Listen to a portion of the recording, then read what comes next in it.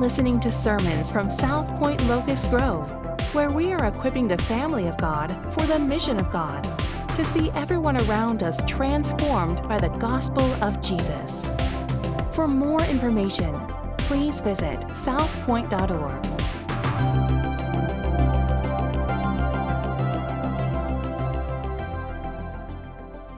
In the book of Acts, it's the story of God. It is God doing what He is doing through His people. And we see different people. Primarily, the Apostle Peter is Acts 1 to 12. Paul picks up in Acts chapter 13 and goes all the way through to the end. But as we look in the early portions of the book of Acts, we see Peter preaching this sermon. We see the church kind of forming and gathering and some beautiful things happening there. And then all of a sudden, problems erupt in the church. There's lying and there's stealing and there's division. And some folks are getting fed and some folks aren't getting fed. And they decide to appoint these leaders, elders, deacons, whatever you want to call them. I don't want to start an argument by calling them something that you may disagree with this morning. It was just a group of guys that were supposed to take care of the practical needs of people there in the body, because there was a division. Some were saying, we're not being served. Others are being served. That's Acts chapter 6. There was a guy there in Acts chapter 6 who was one of these leaders. His name was Philip.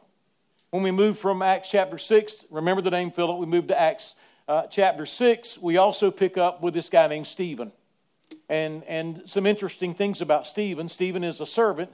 Stephen also is a proclaimer. And Stephen goes and decides he wants to proclaim the gospel, but he wants to attach it historically to everything in the Old Testament. And if you read Stephen's proclamation, you'll be amazed at his understanding of Old Testament history and the Old Testament theology that he shares. But he's sharing it. The Pharisees get incensed because they can't exegetically respond to it. They can't theologically respond to it. They can't rationally respond to it. Stephen is backed into a corner, or the Pharisees are backed into a corner, so the only thing that they can do is take up some stones and just kill him. So we move from Stephen, and now we see in Acts chapter 8, the beginning of Acts chapter 8, we see the Apostle Paul. He's not the Apostle Paul, he's Saul there. So we see Philip beginning, then we see Stephen, and then we see Paul come on the scene, and we're going to look at, in Acts chapter 8, Philip. But what we see are these real individuals with real lives who are a part of the story of God. And everything in their lives, from being a murderer like Saul to Paul, is used by God in His larger story as He invites these people into His story. And I want you to remember that, because it's no different for us. God is doing what God is doing, and God saves us, and He draws us into His larger story. But there is this one verse that I want you to remember as a catalyst for our gateway into the story of God, and it's Acts 1:8. And here's what is stated in Acts 1:8. And you will receive power. I'm going to make sure I read it right. But you will receive power when the Holy Spirit has come upon you, and you will be my witnesses in Jerusalem and in all Judea and Samaria and to the ends of the earth. Now, I believe that's true of all of us. I believe Acts 1:8 should be true of all of us. I believe when the Spirit of God comes into us, there is, along with the Spirit, the power of the Spirit that is real, that is tangible, that is active, that is inside of us, that flows out of us, and it manifests itself in flowing out of us by us going into the world to proclaim the gospel of Jesus Christ. So don't miss that, because by the time we come to Acts chapter 8, following all of the commotion, a persecution has started and the church has scattered, and I believe that Acts 8 is the fulfillment of Acts 1:8. You say, what do you mean by that? I believe that the folks just loved the first church at Jerusalem so much that they forgot all about Judea and Samaria and the uttermost parts of the earth. But persecution finally kicked them out of the nest, and now they're going into all the world. And that's where we pick up in Acts chapter 8. If you will, Acts chapter 8, verse 1 this morning. And Saul approved of his execution.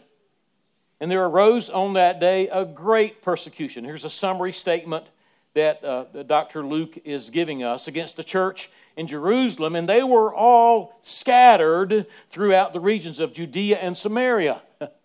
Interesting, Acts 1:8, Jerusalem, Judea, Samaria. Acts 8, they are scattered throughout the regions of Judea and Samaria, except the apostles. Devout men buried Stephen and made a great lamentation over him, but Saul was ravaging the church and entering house after house, and he dragged off men and women and committed them to prison. This guy was very angry. Stephen preached. Stephen backed them into a corner. They didn't have a rational, a theological, and exegetical argument for him. So all they can do now is determine that they're going to destroy all of the Christians. They're going to stop the spread of this thing called the gospel, and that has happened throughout history. So what do we see? The first thing I want you to see in verses 1 to 3 is this in the text. Number one, there was a suffering that led to scattering.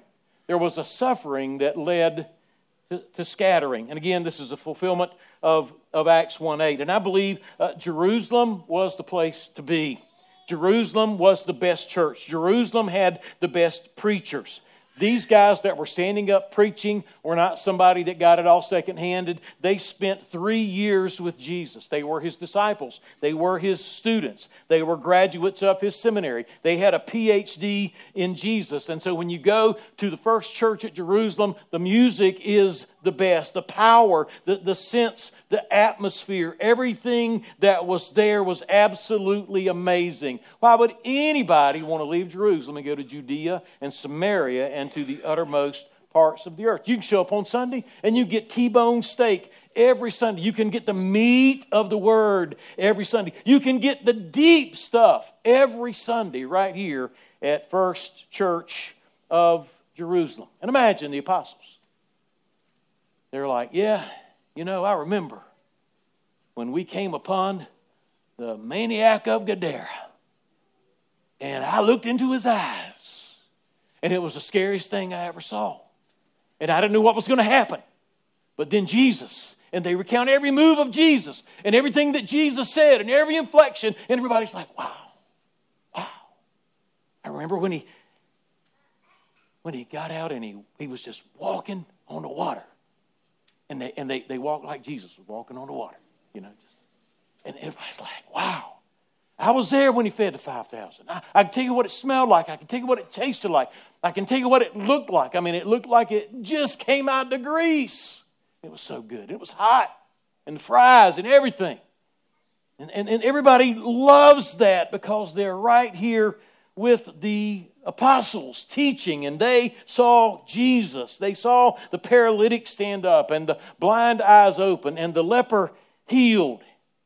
And they're being asked to go into Jerusalem, Judea, Samaria, the uttermost parts of the earth. And I just believe they wanted to hang out in Jerusalem at the first church. Let me just say this about verses 1 to 3 and about Acts 1:8. I believe that there is something hardwired into every true believer that says go.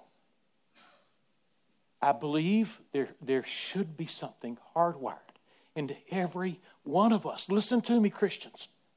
Listen to me, Christians.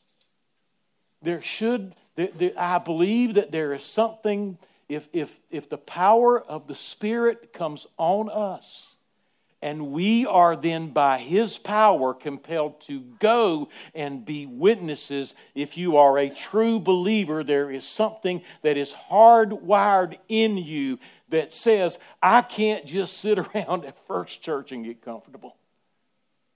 But I've got to be going. I've got to be asking the question constantly about my life. Lord, where do you want me? Where can I go and share the gospel? I remember when I was 15 and I got saved, I came to faith, I was born again. Whatever title you want to put on it, I wanted to tell everybody about Jesus. I couldn't drive, but I would find somebody that could. I didn't understand the gospel well enough to share it in all the different forms there were. I was busy trying to learn the Romans road. But I took people with me who did, and we would go knock on doors to people we didn't know. You get shot now. You can't do that. Don't try that. But back then, people would answer the door. We'd start talking with them, and we would share the gospel with them. And most of them would run us off and tell us we were too young to be doing that. We should be out playing tennis, or we shouldn't be trying to share the gospel. The Bible is a Jewish history book. Why are you trying to share this information? But there was just something in me that was impulsive and compulsive, and there was this longing to see the gospel go forth and transform the lives of others. Of all that we do in this world, of all that we have access to, there is nothing more powerful and exciting and miraculous than seeing lives transformed by the power of the gospel. And these people were scattered, and they were sent forth, and they went to take the gospel. So there was a suffering that led to a scattering. But then secondly, in verses 4 and 5, there was a scattering that led to sharing. If you will, we'll pick up in verse 4. Now those who were scattered went about preaching the word. That's just like 1 + 1 = 2, right? The Spirit comes, the Spirit lives inside of us, His power flows out of us in witnessing, then we are to go into all the world, and when we are to go into all the world, or wherever we go, whether you go to work or to the dog park with your dog, or wherever it is you go to get your car washed, then wherever we go, we scatter and we share. Those who were scattered went out preaching the word. They were proclaiming Jesus Christ.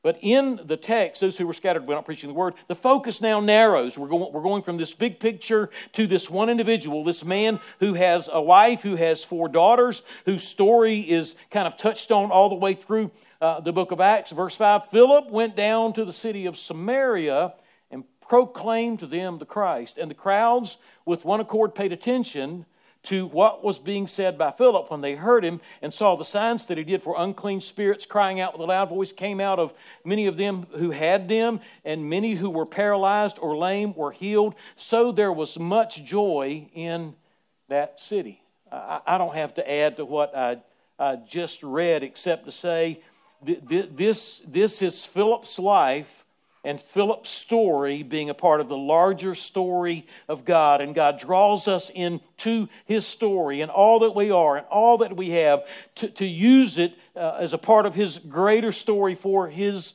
glory. God is up to something in your life and my life.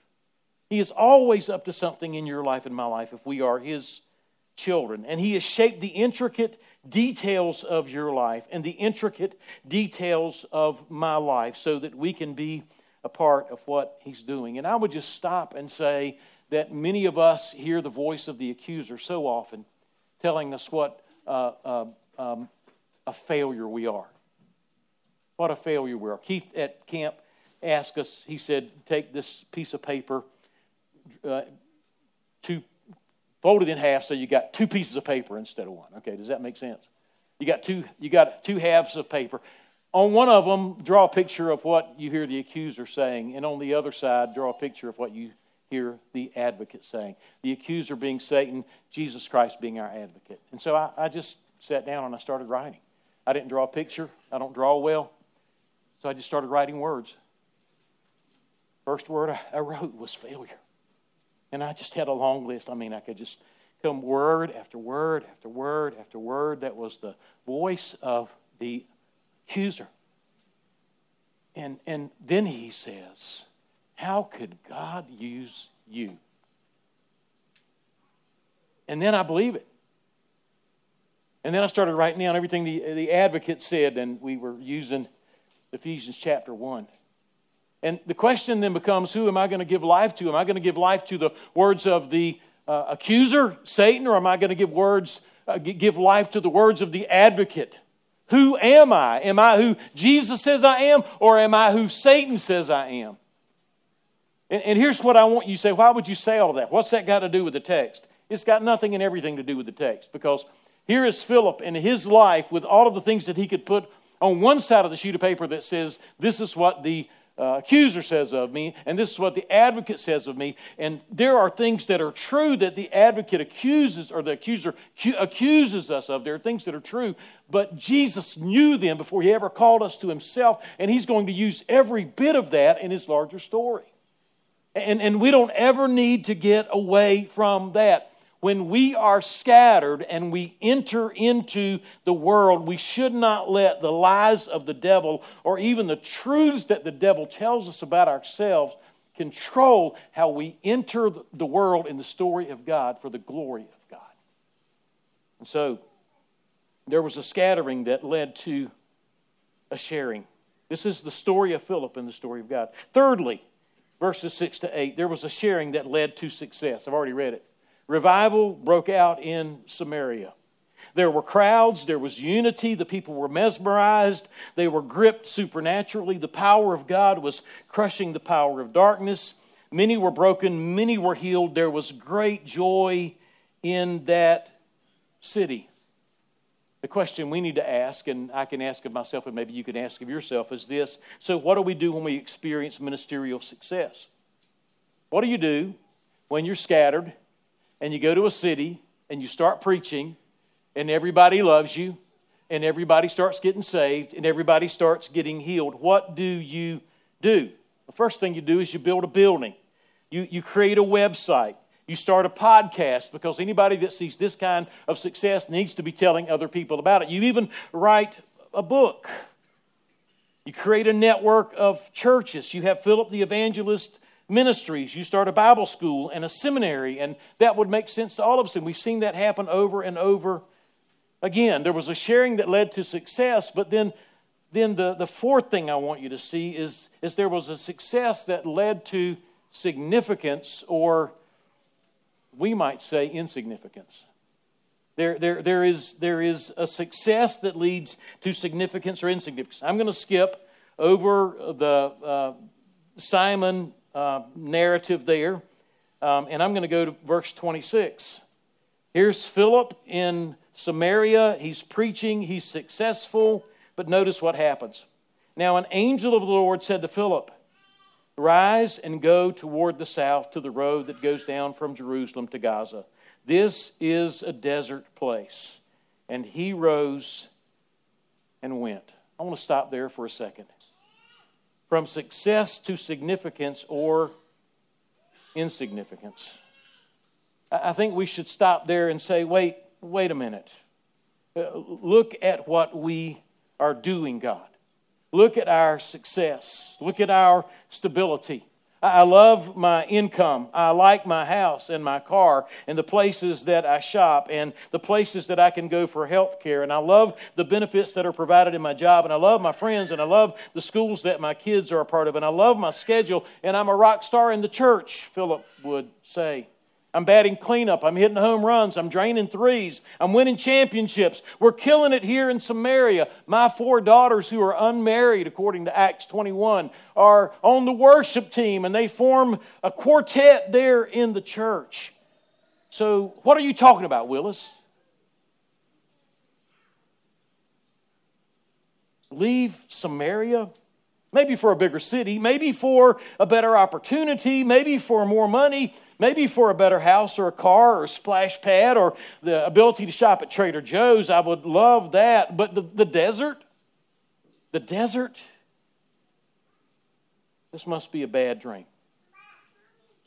I heard a seminary professor at Southern Seminary preaching one time, and he was preaching on the Valley of Dry Bones, and he preached to the students, and he said, Certainly, there are 3 categories of students here in this room. He was standing in seminary chapel. He said one category of students is the students that want to go be church planters. He says that's a noble task. That's a respectable task. That's a popular task. Everybody's into church planting nowadays and have been for the past 25 to 30 years. And so that's a cool thing to do. You can be a cool guy and be a church planter. I mean, you can grow a beard and have long hair and get tattoos and wear plaid shirts and jeans and flip-flops and be a church planter and have cool music. And so there's a group of y'all that would say, yes, sir, I'm going to follow Jesus. I'm going to be a church planter.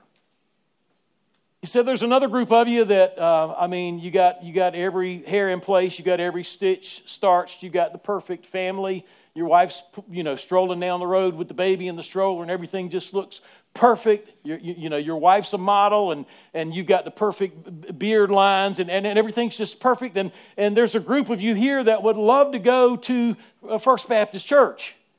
And that's just for you. There's something about the buildings and the staff and the benefits and the pay. And so when you walk into the halls of the seminary and you get your training, that's your goal. Some of you, your goal is to go to be a church planter. Some of your goal is to go to First Church. But he said, show me that person that's willing to go to the valley of dry bones. Show me that person who's willing to say, I'm not going to Samaria where there's a great revival. Show me that person that's willing to go to the desert. We don't even think God could take us from a place of great success to lesser status or less success. But this is exactly what happened in the text. Philip went from significance, or from success to significance, or to most of us it would be insignificance. In 1986, I was, and there's more to the story than I'm going to tell, but in 1986, I was a minister of music. We didn't have the term worship leader back in 1986. I was at a church running about 600 every week in southeastern North Carolina. Our church had led the state of North Carolina in baptisms for 2 or 3 years in a row. As the minister of music, I had 60 voices in the choir. Our services were on TV every Sunday. But out of nowhere, church came a-calling. Now, they came a-calling because I realized my limitations musically. And so I said to the pastor, I said, I really would rather preach and be a pastor, and I felt like that was my calling. And so a church came a-calling, and it was a little church out in the country, a little white church, white building, small little auditorium with green velvet covering the pews, and carpet looked like green velvet, and there were 35 or maybe 40 people there on a good Sunday, and I took a 33% cut in pay. I remember the chairman of the committee had a 3x5 card, and he had the salary written on it, and he showed it to me. It was in red ink. But I had the time of my life because I knew that's where God had led me to go.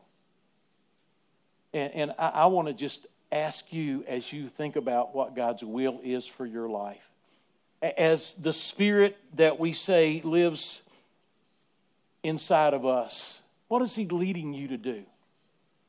Certainly, if He lives in you, He is calling you to be a witness and to proclaim the gospel. What is He doing in your life? What is He doing in your story to prepare you to follow Him? Do you have some kind of thinking that has disconnected you from what God is doing in your interior world? Or is your passion and your hunger to go and go and go and share the gospel? And I love this in the text. The text says, and he rose and went. Right now. He didn't think anything about it. Everything was going his way in Samaria. And the Spirit comes and says, hey, I want you to go to a desert place, the angel of the Lord. I want you to go to Gaza. I want you to leave Samaria. I want you to go to Gaza. Here comes the command, and here's what he said. He rose and went. He was obedient. He didn't say, why, Lord, this doesn't make sense, or Lord, what about this exception or that exception? He rose and went. Whenever I want some quick action with my kids, we learned this phrase in Karamoja. I'll say, "Talot tokanayon." Try that sometime. When your wife isn't moving fast enough, see what she does. It's magical. Talot tokanayon. It means right now, you. Iyong is you. Right now. And so the Spirit moved, and talot tokanayon, he got up and he went. He rose and he went straight away. And here's the thing. Here's what I want you to think about. He went and did exactly what God led him to do, and he did it without calculation. He did it without calculation. He did it without making a list of pros and cons. He did it without measuring cost or impact. He just rose and went. And I want to live like that. I want to live an unmeasured life. I want to live an uncalculated life. I want to live an unsafe life where we can't rest until we're fully dependent upon Him, where we are risking everything for the sake of the gospel. And he rose and he went. And for those of you that are familiar with Acts chapter 8, you know what happened. He gets up, he goes in the desert, and he sees a chariot, and there's an Ethiopian eunuch who has been in Jerusalem worshiping, so he's a proselyte, and he's riding along, and he's reading Isaiah 53, and so Philip, the Spirit says, go up there, and he runs up beside him, and he hears him reading his Isaiah 53, and he starts talking to him because the Spirit of God just opened up this opportunity. And Philip jumps up in the chariot and he begins to explain Isaiah 53 to him, takes him straight to the gospel because that's what Isaiah 53 is about. And then all of a sudden, Philip baptizes the guy. The guy gets back on his chariot. He goes back to Ethiopia. But tradition tells us that revival broke out in Ethiopia because Philip was willing to leave revival in Samaria and do exactly what God told him to do. Now, Philip didn't know anything about it. The rest of Philip's life, Philip was probably like, yeah, the weirdest thing happened to me. I saw this guy riding along in a chariot. He was the treasurer for the queen of Ethiopia. And I just jumped up in the chariot and I shared the gospel with him. Weirdest thing, as soon as I got through, he took off and he's left and I've never heard from him again. Philip didn't know what happened in Ethiopia. Philip did not know what the impact of his obedience to God was. He just didn't know that. All he was doing was obeying God. He had the Spirit in him, Acts 1:8. He was scattered and sharing. He was obedient to God, and God was using him to get the gospel exactly where he needed it at that time. And as soon as that was over, I want you to go down to verse 40. I'll go to verse 39. And when they came up out of the water, Philip baptized the guy. The sermon's not to try to make some argument on a mode of baptism. The Spirit of the Lord carried Philip away, and the eunuch saw him no more and went on his way rejoicing. Here's a eunuch that's just been transformed by the gospel. And this eunuch had Acts 1:8 in him. The Spirit was in him. He went to Ethiopia, and revival broke out. I've already said that. But Philip found himself in Azotus.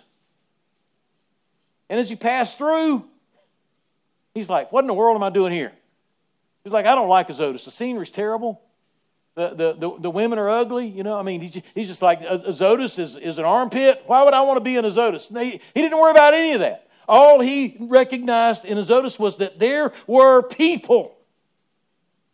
And as he passed through, he preached the gospel to all the towns until he came to Caesarea. And so we see him going from significance to surrender. I trust God, he said, and I'm going to go wherever he tells me to go, and I'm going to share the gospel everywhere I go until I die. I want to just stop. I'm going to just share 5 thoughts in closing. If you have never believed the gospel, I'm here this morning to tell you that you are in sin. You have never believed the gospel. You are separated from God. You were created in the image of God. You were created to be in fellowship with God. And there is a longing in your heart that will never be satisfied until you are in fellowship with Him. But until you are in fellowship with Him, you will believe every lie and try everything to satisfy the longing of your heart that can only be satisfied with Him, and it'll never satisfy you. It'll never satisfy you. You are separated from God because of Adam and Eve and their sin and the fall. But God's plan from the beginning was to send His Son, Jesus Christ. Jesus Christ was God of very God, who robed himself in human flesh, who stood before us so that we could see what the Father was like. And God of very God, Jesus Christ, his Son, came and was the only sufficient sacrifice to pay for the sin of mankind. And Jesus died, and sin's debt was paid. And if we will trust what Christ has done, instead of trying to do it ourselves and pay for our sin ourselves, or be as good as we can possibly be so we can get to heaven, if we'll just trust what Jesus Christ has done, then God will take our sin and it will be paid in full in the death of Christ, and he will take the righteousness of Jesus Christ and credit it to us, and God will fling the doors of heaven open and say, come home. Come and fellowship with me. The gospel is the death, burial, resurrection of Jesus Christ, and he is alive, and he is seated at the right hand of the Father, and he's coming again. And you're not going to solve all the problems in this world, and you're not going to satisfy anything in your soul apart from Jesus Christ. And if you've never believed the gospel, I would invite you to believe the gospel of Jesus Christ this morning. But if you have believed the gospel, just let me give you 5 simple thoughts this morning. Number 1, the gospel goes forth. You just mark that down. The gospel goes forth. It always has and it always will. That is the divine design of God. And the exclusive means of gospel propulsion is human instrumentality. In other words, the means of spreading the gospel is from one human being to another. That was true 2,000 years ago. That's true in 2023. It is not our creativity or our ingenuity or mass media or social media. Gospel propulsion by divine design moves forth eyeball to eyeball. Somebody speaking the truth of the gospel and it falling on the ears of someone who needs to hear the truth of the gospel and it going into their heart. God's plan is for people who have been transformed by the gospel to go forth and tell everyone around them about Jesus. The gospel goes forth. It changes your heart. And it will change and expand your relationships. And it will change your location. And we as followers of Jesus Christ should order our lives, our schedules, our priorities around the furtherance of the gospel. Let me say that again. We as followers of Jesus Christ, if we believe Acts 1:8 and we have the Spirit in us, we as followers of Jesus Christ should order our lives, our schedules, and our priorities around the furtherance of the gospel. Around releasing the aroma of the good news of the gospel, around going into darkness with the light of the gospel, this life into the lives of those around us. So the gospel goes forth. It's going forth. Let's just get on board, wherever you are. I think it's so cool that we had the privilege of having Jason and Martha here. She's my daughter. He's my son-in-law. They were here 2 years. They went to Fayetteville to a church running about 20 people, predominantly older congregation. And they've gone in and they've just proclaimed good news. We've had people from here to go over there and live permanently to help them and serve with them. And the Lord is working to build a church there in Fayetteville in just 2 years because the gospel goes forth. It's the power of the gospel. The second thing is this. The gospel has inherent power. For I'm not ashamed of the gospel of Christ, for it, the gospel, is the power of God unto salvation. How is somebody saved? They're saved by the power of the gospel. We are not doing God's work out of our own energy. When the gospel host is blessed to be the transporter and the proclaimer and the means of gospel expansion, the gospel has inherent power that is independent of the vessel. The power of the gospel is not the messenger or the method, but the power of the gospel is the gospel. And quite frankly, the weaker the vessel, the more distinct and obvious is the gospel. Don't confuse this. God doesn't need Michael Jordan or Shaquille O'Neal. He doesn't need Elon Musk or Bill Gates. He doesn't need famous, shiny people to share the gospel. He doesn't need people with great personalities or great skills. The weaker the vessel, the more distinct and obvious is the gospel. If you want to be great and popular and successful and famous and respected, don't attach yourself to the gospel.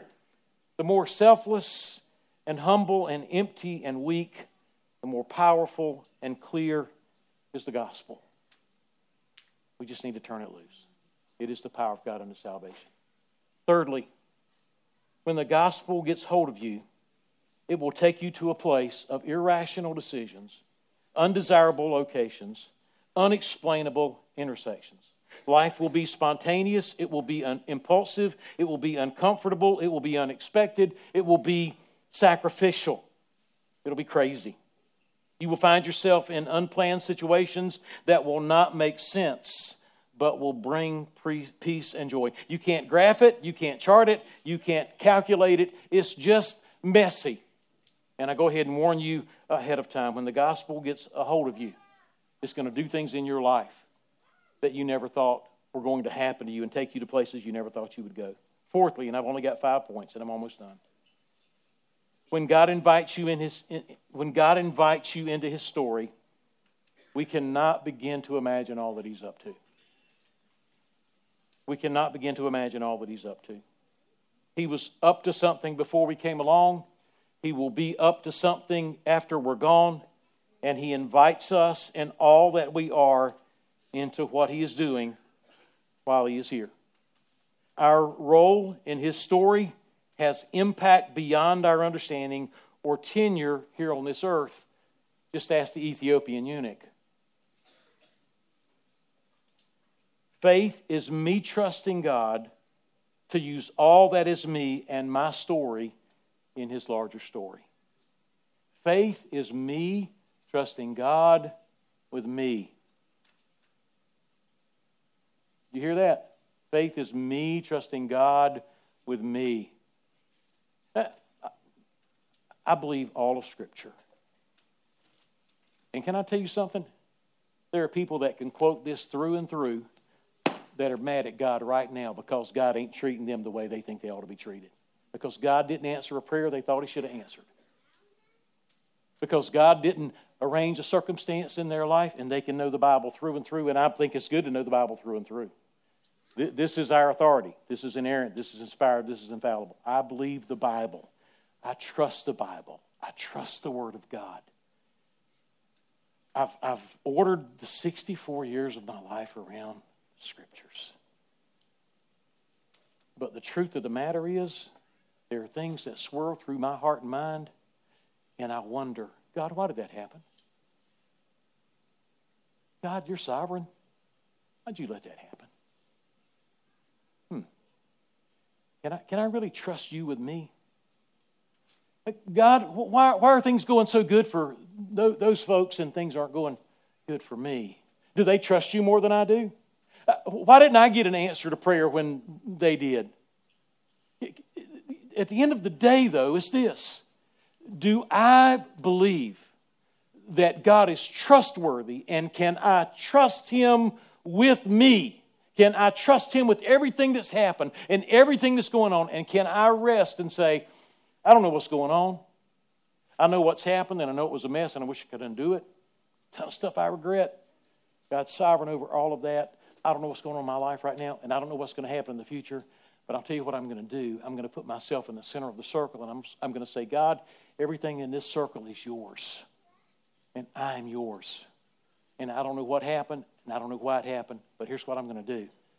I'm going to trust You with me, even when I don't understand.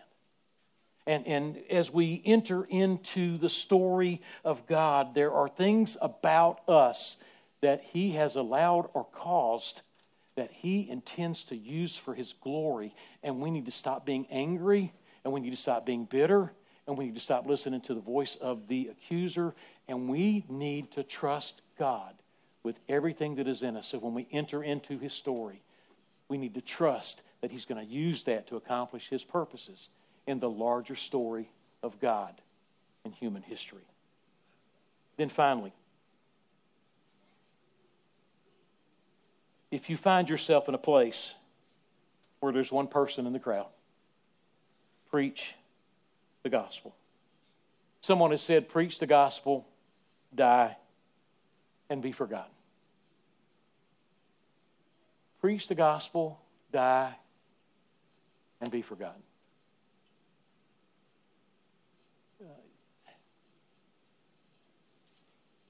Someone says our church has changed.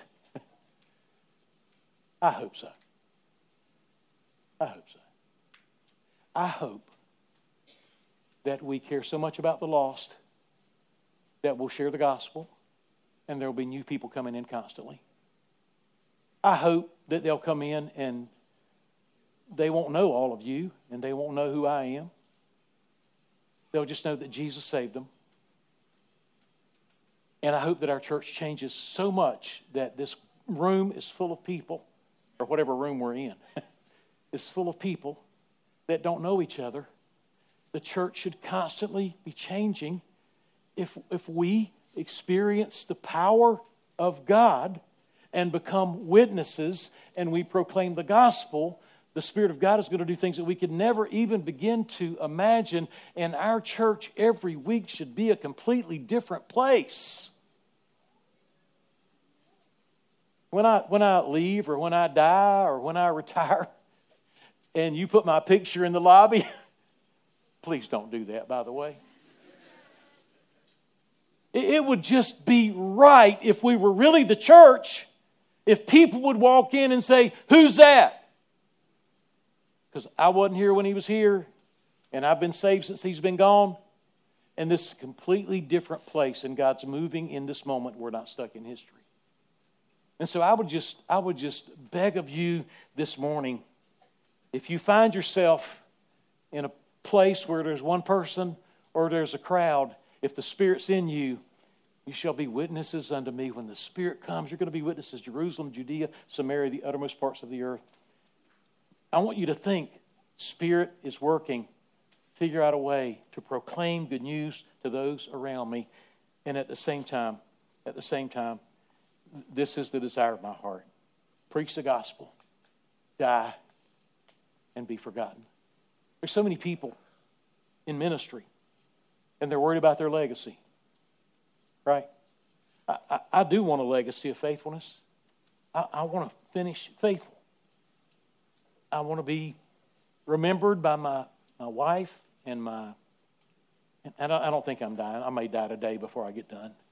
But I want to be remembered by my wife and by my kids and by my grandkids as being faithful to the Lord.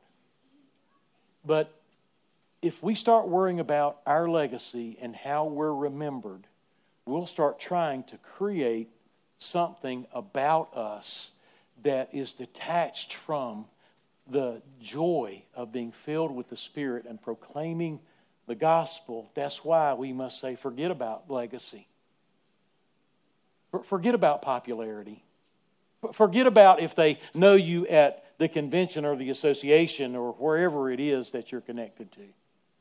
Preach the gospel, die, and be forgotten. That's what I want to do. If you believe the gospel, that should be what you want to do. If you haven't believed the gospel, would you call on the name of the Lord this morning? Would you believe the gospel? Would you come into the family of God so that you can be a part of the story, the larger story of God, and everything in your life will be brought under the umbrella of the story of God, and God will use every bit of it for His honor and for His glory as you share good news with other people. That gospel that I proclaim is in the form of these simple elements, bread and juice.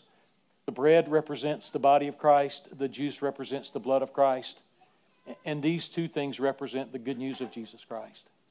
They represent us taking the time to take a minute to remember what He's done for us. And so we stop, we get still. I think it should be a time where sin is confessed.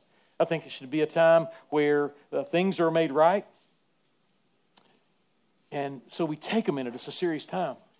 Because I'm remembering what Christ has done for me. I'm celebrating what Christ has done for me. I'm remembering that I'm a part of a family as we eat a meal together. And sin in my life impacts everybody in this body. So I want to deal with sin in my life. I want to deal with sin in my relationships.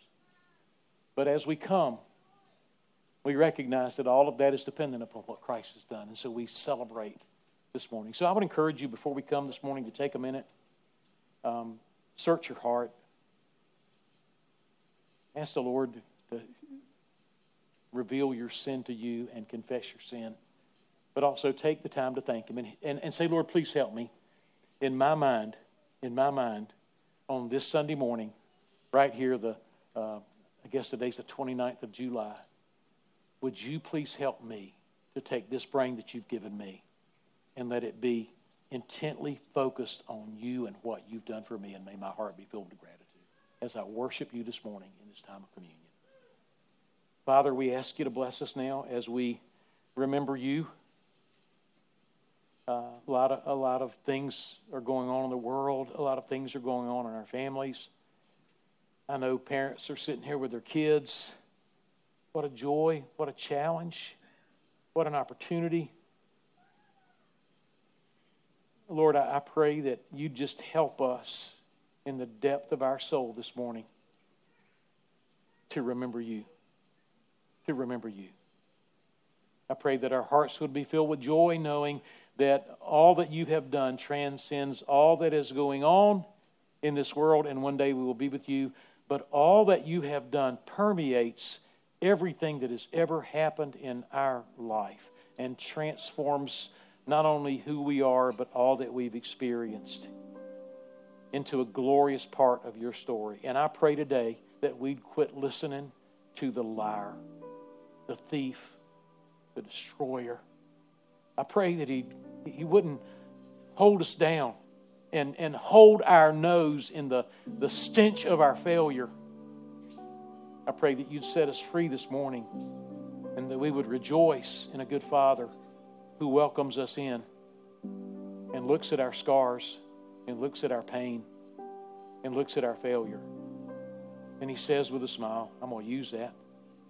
I'm going to use that for my glory. Come join me in my story. In Jesus' name I pray.